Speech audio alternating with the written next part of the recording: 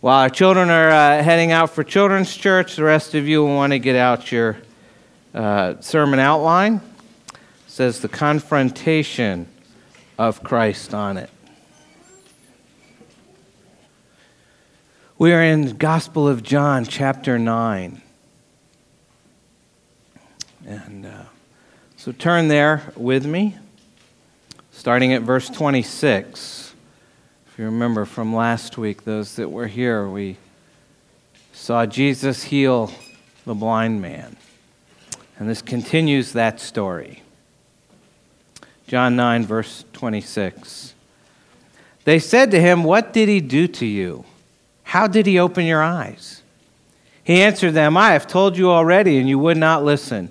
Why do you want to hear it again? Do you also want to become his disciples?" And they reviled him, saying, "You are his disciple, but we are disciples of Moses.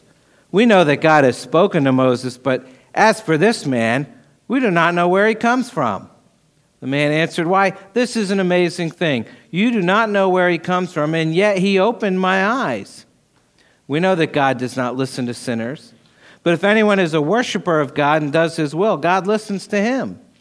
Never since the world began has it been heard that anyone opened the eyes of a man born blind.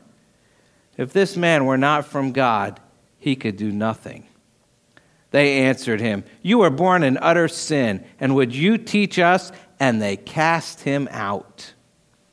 Jesus heard that they had cast him out, and having found him, he said, "Do you believe in the Son of Man?" He answered, "And who is he, sir, that I may believe in him?" Jesus said to him, "You have seen him, and it is he who is speaking to you." He said, "Lord, I believe," and he worshipped him. Jesus said, "For judgment I came into this world, that those who do not see may see, and those who see may become blind." Some of the Pharisees near him heard these things and said to him, "Are we also blind?" Jesus said to them, "If you were blind, you would have no guilt. But now that you say, 'We see,' your guilt remains." Let's pray. Heavenly Father, we've come to a fascinating part of your word, continuing the story of Jesus healing the blind man. We pray that you would open our eyes this morning, that we might see and believe and worship. And we ask that you would do this for us in Jesus' name. Amen. How many of you are familiar with the story of Helen Keller? Most of you? Okay. Since childhood, Helen Keller had grown up blind, deaf, and unable to speak. And yet through the patient work of one dedicated person, Helen Keller was able to make a meaningful contribution to the world through her writing, her teaching, and her inspirational example. And in her autobiography, The Story of My Life, which was made into the famous play The Miracle Worker, Helen Keller records endless days of anticipation and despair, waiting for someone to draw her out. Listen to her description of March 3rd, 1887. It was the day she first met the person who would do just that, her lifelong friend and teacher, Anne Sullivan. She writes, "Have you ever been at sea in a dense fog, when it seemed as if a tangible white darkness shut you in, and the great ship, tense and anxious, groped her way toward the shore with compass and sounding line, and you waited with beating heart for something to happen? I was like that ship before my education began, only I was without compass or sounding line, and had no way of knowing how near the harbor was. Light, give me light, was the wordless cry of my soul. And the light of love shone on me in that very hour. I felt approaching footsteps. I stretched out my hand as I supposed it to be my mother. Someone took it, and I was caught up and held close in the arms of her who had come to reveal all things to me, and more than all else, to love me." She goes on in her autobiography to describe the dramatic moment that came months later When Anne Sullivan first broke through her dark, silent world with the illumination of language. Again, she writes, "We walked down the path to the well house." Remember, this is 1887. Attracted by the fragrance of the honeysuckle with which it was covered, someone was drawing water, and my teacher placed my hand under the spout. As the cool stream gushed over one hand, she spelled into the other hand water, first slowly, then rapidly. I stood still, my whole attention fixed upon the motions of her fingers. Suddenly I felt a misty consciousness as of something long forgotten, a thrill of returning thought, and somehow the mystery of language was revealed to me.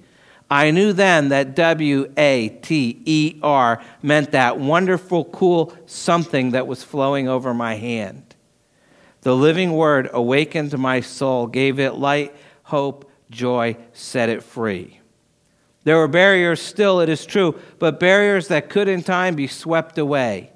I learned a great many new words that day. I do not remember what they all were, but I do know that mother, father, sister, and teacher were among them, words that were to make the world blossom for me. It would have been difficult to find a happier child than I as I lay down at the close of that eventful day and lived over the joys that it had brought me, and for the first time longed for another day to come. I read that and I thought, certainly, this is how the blind man must have felt in John 9. When he washed his eyes in the pool of Siloam and he saw water for the first time. We finished last week with the blind man's testimony back in verse 25. And he said, "One thing I do know, that though I was blind, now I see." Countless Christians throughout the ages have applied those same words to their own transformation, their own experience of that move from darkness to light. One thing I do know, that though I was blind, now I see. And today we see in the second half of John 9, the blind man's reactions and responses to this great miracle and to this great miracle worker. We start with the confrontation he faces from the Pharisees because they demand answers. They demand answers. Verse 26. They said to him, "What did he do to you? How did he open your eyes?" He answered them, "I have told you already, and you would not listen. Why do you want to hear it again? Do you also want to become his disciples?" And they reviled him, saying, "You are his disciple, but we are disciples of Moses. We know that God has spoken to Moses. But as for this man, we do not know where he comes from." The man answered, "Why, this is an amazing thing. You do not know where he comes from, and yet he opened my eyes. We know that God does not listen to sinners, but if anyone is a worshiper of God and does his will, God listens to him. Never since the world began has it been heard that anyone opened the eyes of a man born blind. If this man were not from God, he could do nothing." They answered him, "You were born in utter sin, and would you teach us?" And they cast him out. First of all, we see once again the Pharisees begin questioning this man. They ask him, "What did he do to you? How did he open your eyes?" Now the blind man recognizes that the Pharisees' questioning is a sham. He's seen through their pious facade. He understood they're really not interested in finding out what happened, but they're merely trying to gather evidence to use against Jesus. He recognized they're not trying to find out the truth, but they're trying to prepare their case. And it's all further evidence of their refusal to believe what happened to the blind man and refusal to believe in the one who healed the blind man. So he lets them know that they're wasting their time trying to get him to implicate Jesus as if the healing were some sort of crime. He says, verse 27, "I have told you already and you would not listen. Why do you want to hear it again? Do you also want to become his disciple?" And with a show of innocence, he asks if their desire to hear a repetition of his testimony is bound up with a secret desire to become disciples of Jesus themselves. But he knows as well as them, becoming a disciple of Jesus is the last thing they want. But still, they question him, and he has to answer. And the first thing we see, his answer is based on experience. His answer is based on experience. They claim to be disciples of Moses, forgetting that back in John chapter 5, Jesus has already told them, if you believe Moses, you would believe me, for he wrote of me. But they continue to deny Christ, proving they're not even true disciples of Moses. And they deny Christ by saying, verse 29, we do not know where he comes from, sort of dismissing him. And the man answers them, verse 30, why, this is an amazing thing. You do not know where he comes from, and yet he opened my eyes. And he isn't going to let the Pharisees forget the main issue here. He was blind, but now he sees. He's amazed twice. First, he's amazed and astonished by what's happened to him. You can't deny his experience. Now he sees. But he's also amazed at the unbelief of the Pharisees. In essence, he's telling them, you can't even recognize that Jesus has been sent from God. And even when he's doing these miraculous signs right in front of you, how can you fail to receive with open arms someone able to open blind eyes? His answer is based on experience. I was blind, now I see. But also his answer is based on knowledge. Based on knowledge. We see this man, though blind, knew the Scripture. He continues on, verse 31. We know that God does not listen to sinners, but if anyone is a worshiper of God and does his will, God listens to him. Apparently, this blind man knew his Old Testament. He knew his Scriptures, his Hebrew Bible. He's quoting to these religious leaders truths from the Word of God. And what he says is found in so many different passages in the Old Testament, they had to recognize what he was talking about. I looked them up, and there was, dozens. And there are way too many to list, but here's a few of them that I picked out. Proverbs 15:29. Lord is far from the wicked, but he hears the prayers of the righteous. Psalm 34:15. The eyes of the Lord are toward the righteous, and his ears toward their cry. Psalm 66:18. If I had cherished iniquity in my heart, the Lord would not have listened. Isaiah 1:15. This is the Lord speaking. When you spread out your hands, I will hide my eyes from you. Even though you make many prayers, I will not listen. Your hands are full of blood. Later, Isaiah 59.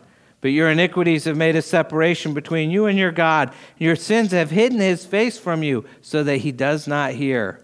Micah 3:4. Then they will cry to the Lord, but he will not answer them. He will hide his face from them at that time because they have made their deeds evil. And then 2 from the book of Job. For what is the hope of the godless when God cuts him off, when God takes away his life? Will God hear his cry when distress comes upon him? And then surely God does not hear an empty cry, nor does the Almighty regard it. That's just a few of dozens of passages about how God hears the righteous and disregards the unrighteous. And that had to be salt in the wounds of the Pharisees, to hear this man proclaiming truth. He knew, and they did too, and as we should as well, that prayer is directly related to godly character, obedience, knowledge of God's will as it's found in Scripture. As we just heard, the Scriptures amply attest to the relationship between the righteousness of the one praying and the attentiveness of God. We find the same principle in the New Testament, in James chapter 5. Therefore, confess your sins to one another and pray for one another that you may be healed. The prayer of a righteous person has great power as it's working. Friends, do your prayers constantly seem to go unanswered?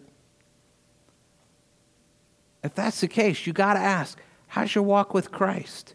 Are you committed to regular time in God's Word so that you may, as the Apostle Peter says, grow in the grace and knowledge of our Lord and Savior Jesus Christ?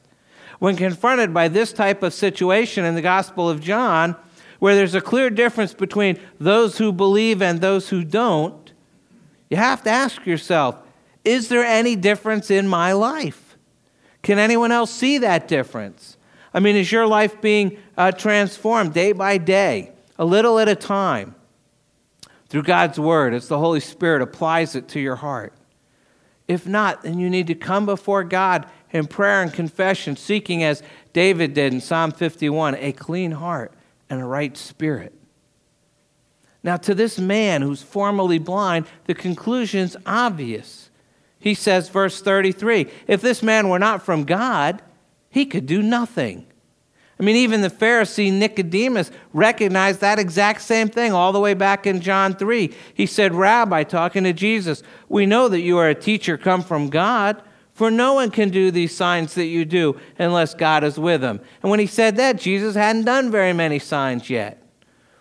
But now we're in John 9. He's done all sorts of things. He's fed the 5,000 and walked on the water and healed a whole bunch of people, and now a blind man sees.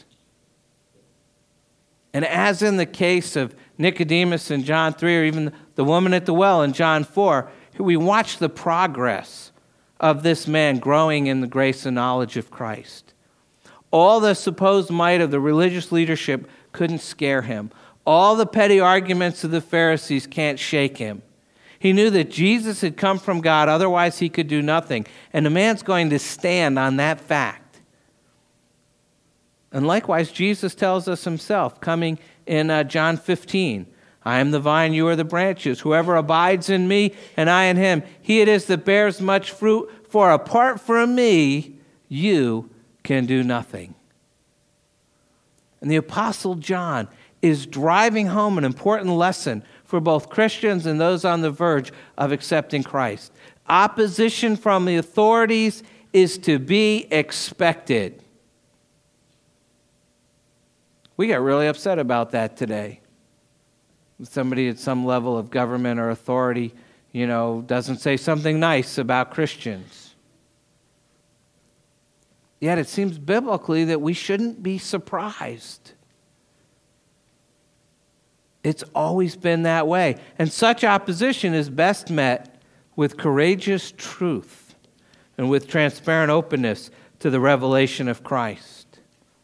And there are certainly consequences for that, and there are consequences here for this man. Look at verse 34. They answered him, you were born in utter sin, and would you teach us? As if anyone wasn't born in utter sin. And they cast him out. They throw him out of the temple. The consequences, the results of breaking with tradition and leaving the status quo in order to follow Christ is ultimately mature and knowledgeable faith. And yet that's not an easy transition. I think when they cast him out, that must have broke his heart. And yet we see he doesn't back down, and his answer is not just based on experience and not just based on knowledge, but its answer is based, I think, somewhat on gratitude. Notice the end of the sentence, verse 27. He said, do you also want to become his disciples? The New Living Translation has that verse, do you want to become his disciples too? And what he's saying is something to the effect of, do you want to become one of his disciples like I've become? The man's taken sides. He's letting the Pharisees know that if being healed by Jesus means following Jesus, count him in. He could see that either loyalty or a denial is being forced on him, and his gratitude precludes any possibility of denial. He would remain with Jesus. Because we now see, like him, that Jesus is the answer.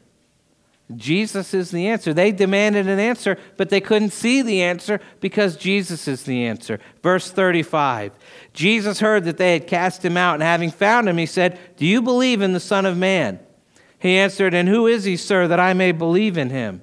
Jesus said to him, you have seen him, and it is he who is speaking to you. He said, Lord, I believe, and he worshiped him.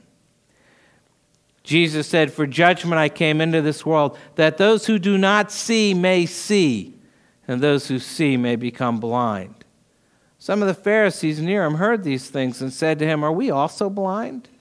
Jesus said to them, if you were blind, you would have no guilt. But now that you say we see, your guilt remains. The Pharisees didn't want to be with a man whom they thought was a sinner, and so they threw him out of the temple. He probably hadn't been allowed in the temple previously as a blind man, and then he gets his sight and he can enter the temple. Day one, they throw him out. Because of the boldness of his words, they declare him a sinner and cast him out. But Jesus is the one who seeks sinners out. He says that, Matthew 9, I came not to call the righteous, but sinners. And Jesus, knowing that this man has been kicked out of God's house for having a testimony of truth, seeks him out. And so we see that he is found by the Lord. He's found by the Lord. Jesus comes to him so that he can learn that the miracle was not the most important thing. It's actually a secondary thing. He must learn to walk this new life by faith, not by sight. And that's pretty tough to tell someone who's just started seeing. You know, you follow Jesus by faith, not by sight. He just got his sight. That's all he wants to do is follow by sight. But Jesus asks him a critical, key, important question. Do you believe in the Son of Man? That's the all-important question that needs to be raised with each one of us, no matter what our station in life. Sometime in your life, you have to face up to this question. Do you believe in the Son of Man? This man had been scrupulously obedient, yet Jesus asked him the question, do you believe? Because obedience alone doesn't save us. The man did what Jesus told him to do, but now Jesus wants him to understand it's an issue of faith. Jesus says, apart from me, you can do nothing. Without faith, your works of obedience don't count for much.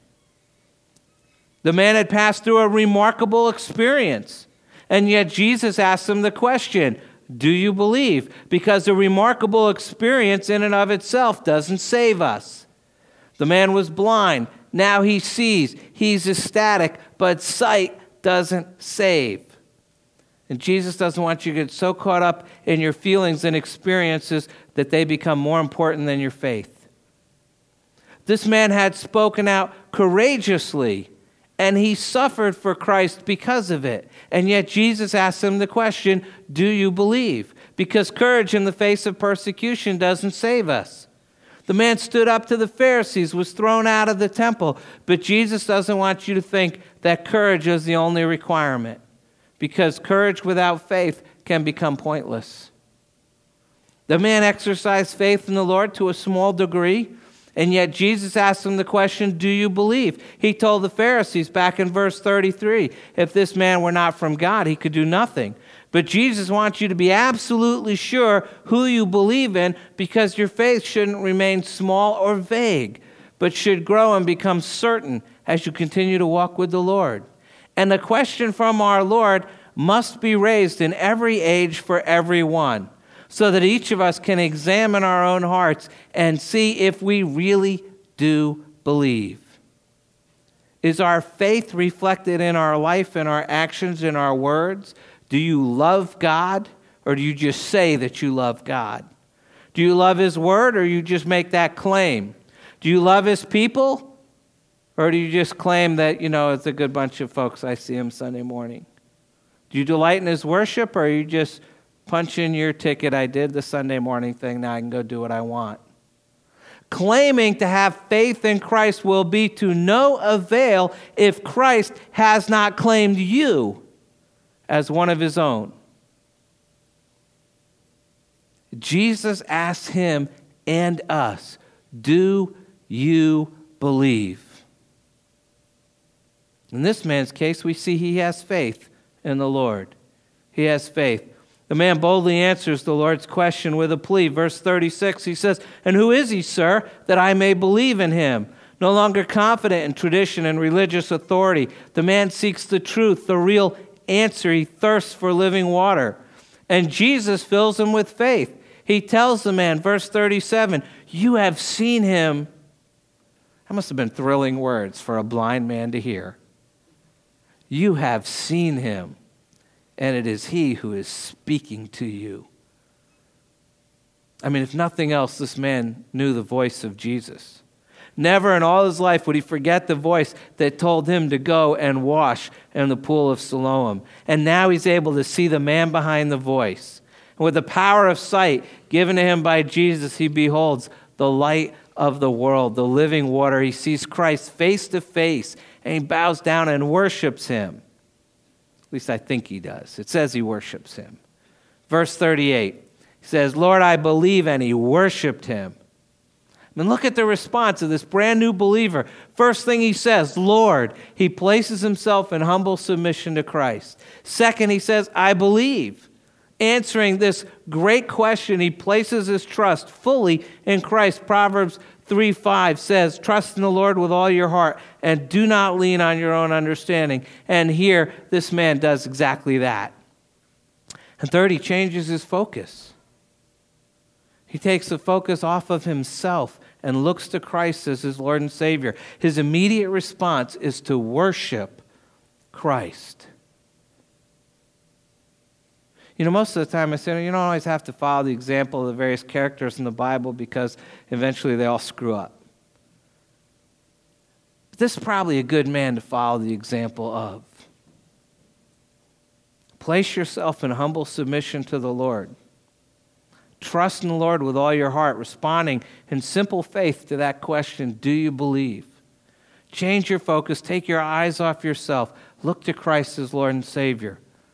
I mean, watch this man. We can see the progression in John 9 as he comes to an understanding of faith. All the way back in verse 11, he said, the man called Jesus made mud and anointed my eyes and said to me, go to Siloam and wash. So I went and washed and received my sight. He hasn't a clue who Jesus is or where Jesus comes from. He just knows that Jesus healed him. And at that point, he hadn't seen him since. He hadn't seen him ever. Then verse 17, now he's being interrogated, and he says, they said again to the blind man, what do you say about him since he opened your eyes? He said, he is a prophet, knowing that a prophet would be sent from God. So he says, this man comes from God. And then finally down in verse 35, Jesus asks him, does he believe in the Son of Man? He says, well, show me where he is. And Jesus says, it's me. I'm the one. I'm standing right next to you, right before you. And he believes and he worships. And your response to Christ, especially as we gather together in this place and at this time, should be to worship him. That's what you came for, not to see your friends, not even to hear a good sermon, although that's a good thing. And not because we have cool music, and that's a good thing too. And not because we have all sorts of great Sunday school classes, that's a good thing. You walk through the door to worship. The question at the end of the service is not what did I get out of it, but how did I do? Did I worship Jesus as my Lord and Savior this morning? However, there's one other example here that we have to learn from. And that's the example of the Pharisees. Because they didn't fear the Lord. They didn't fear the Lord. Whenever people are confronted by Christ, there's a dividing line drawn. Some say, yes, I believe, and they'll see. While others will say, no, I don't believe. And without even realizing it, they'll remain blind. And Jesus wants this man to understand what's just happened here in John 9. This miracle that opened his eyes and the conflict that followed is actually an acted out parable about sight and blindness and the spiritual realm. Look at verse 39. Jesus said, for judgment I came into this world, that those who do not see may see, and those who see may become blind. We've just seen that acted out. And you can be like this man, a new believer, and see. Or you can be like the Pharisees who do not believe, who are blind. Though they claim not to be blind, they challenge Jesus. Verse 40, some of the Pharisees near him heard these things and said to him, are we also blind? implying to Jesus they could see just fine, thank you very much, even though they're utterly blind spiritually. And Jesus tells them, verse 41, if you were blind, you would have no guilt, but now that you say, we see, your guilt remains. I can't think of a much sadder verse in the Bible than to be told by the Lord Jesus Christ, your guilt remains. They refuse to admit their sinful state. They refuse to confess. They refuse to ask for forgiveness, and therefore they're not forgiven. Jesus will say in John 15, if I had not come and spoken to them, they would not have been guilty of sin. But now they have no excuse for their sin. Folks, we're about to come to the Lord's table. We're about to celebrate the Lord's Supper together. But before we do, as we always do, we're going to have some words to say about admitting your sinful state and confessing your sins and asking for forgiveness. And don't make the mistake of the Pharisees and refuse to confess your sin and repent and ask forgiveness and come to Christ. This table draws a dividing line as well. And it's a I believe or I don't believe statement. Because Jesus is calling us, just like the blind man, to forgiveness and to faith. Experience, knowledge, and gratitude are not enough. What Christ desires most of all is our faith. So this morning, he's asking you, do you believe? See, the story ends with those who thought they could see being set in their blindness. And the one who is blind has his eyes opened to understand and appreciate who Jesus is. You have to get this. It's a picture of the gospel. This is how the gospel works. It's interesting. There's no mention of the man's name here. We're not told his name. There's other healings of blind people. We get the guy's name, but not here. And you think the Apostle John might have slipped the man's name in there? You know, maybe it was Peter or Joe or whatever, probably David. There's a lot of them, so I'm told. But we don't know. John never tells us. Perhaps John is saying to us, look, I don't want to tell you his name. Slip your own name in there. This is everyone's name. This is your name. This is my name. We need the touch of Jesus Christ by the power of the Holy Spirit to enable us to see. And when our eyes are opened, what is it that we see? Do you believe? Do you see Jesus? You need to pray. Take a moment to do that, and I'll close. Heavenly Father, it is so easy to think that we've got it all together. We know all the right answers. We come to worship, and we do the right stuff, and we say the right stuff. And it'd be nice to think that we're the blind man and we've had our eyes open, but sometimes we're the Pharisees. And we already think that we know the answer.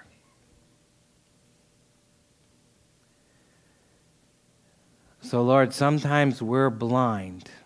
We're blind people. We're focused on ourselves and not on Jesus. Oh, Lord, this morning, particularly as we come to your table to receive your grace, open the eyes of our hearts that we may know you, that we may see Jesus this morning. Lord, that is our prayer. Open our eyes. Help us blind people to see you this morning. We ask that you would do this for us. In Jesus' name, amen.